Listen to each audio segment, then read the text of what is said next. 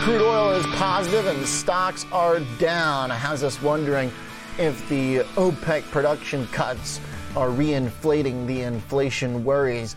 Stacey Morris joins us from Alerian, Director of Research at a very energy-focused business. Stacey, how surprising was this decision by OPEC Plus?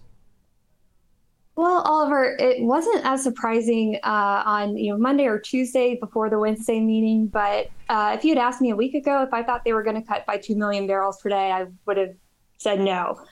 So as we got closer to the meeting, the expectations for the size of the cut got bigger and bigger. But I think what's important for people to realize is that the headline cut is 2 million barrels per day. That's versus a quota that many of these countries are already underproducing against. So the cut in effect is really closer to around 1 million barrels per day, maybe even less.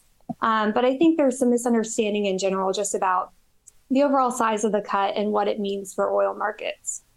So what's that misunderstanding? Where do you think people are going off course? Well, I think people get too focused on the 2 million barrels per day. It's really probably going to be around 1 million barrels per day and maybe even less. When you think about the global oil market, it's about 100 million barrels per day. So 2% of demand versus 1% of demand is a pretty big shift. But I think the other thing that people need to realize is that oil markets started pricing this in ahead of the meeting. So we saw oil gain about 10% just over the last couple of days. So we've already kind of seen this big move in reaction to the news. And now we're in a position where, this cut is priced in and, we're going to see what happens with demand going forward. That's really the big variable that people are worried about from an oil perspective. And that's, part of the reason OPEC cut, or the main reason OPEC cut, is that we're worried about demand as we see all these issues with the global economy. So demand is really going to be the factor to keep watching as we go through the next couple months. Okay. Now, Stacey, what will determine where in that range of 1 million to 2? What's the where does the variance come from? What's the independent variable here? Yeah, so it all just depends, on OPEC's execution and the group OPEC Plus's execution, I should say. How strict are countries with their targets? How much do they actually cut versus what they're supposed to cut? And because so many are underproducing, there's only a couple countries that are actually in a position where they would need to lower production to comply with this. So you think Saudi Arabia, the United Arab Emirates. So the actual size of the cut really depends on what OPEC countries do with their production, and that's what remains to be seen. Okay. All right. So as it pertains to the stock market, generally, the oil producers, the drillers, have been much more resilient in their trading patterns than crude oil itself. As crude dropped $30, we've had some of the favorites in the oil group sitting near highs. Buffett's favorite, Oxy, is just barely below the record here. How do we explain that big gap when generally a chart of energy stocks versus the commodity has gotten quite a wide spread now in favor of the companies? That's right. And it is kind of unusual to see this. And I think there's a couple factors at play here. I think a big issue is the fact that energy companies have changed a lot. They're generating significant free cash flow. They're buying back their equity. They're offering attractive dividends. In the MLP space, we see yields today at 7.4%. So the income from energy companies is very attractive, whether you're looking at MLPs, midstream, or even some exploration and production companies that have started to deploy variable dividends. So this kind of sea change in the energy space, I think, has made the space much more investable.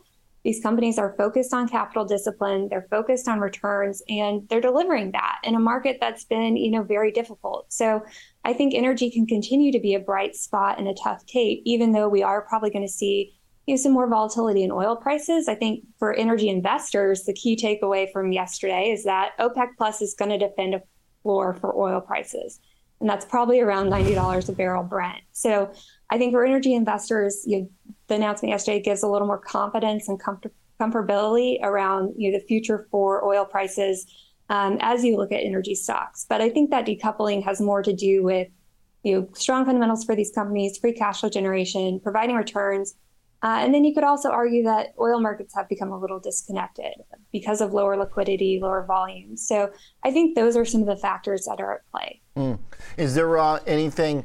It sounds like we're very supply focused in our conversation. Is there anything from the demand side that's moving the needle? I mean, it looks like this is so focused on production right now, even as there's this deep concern about recession. There's this deep concern about the stock market.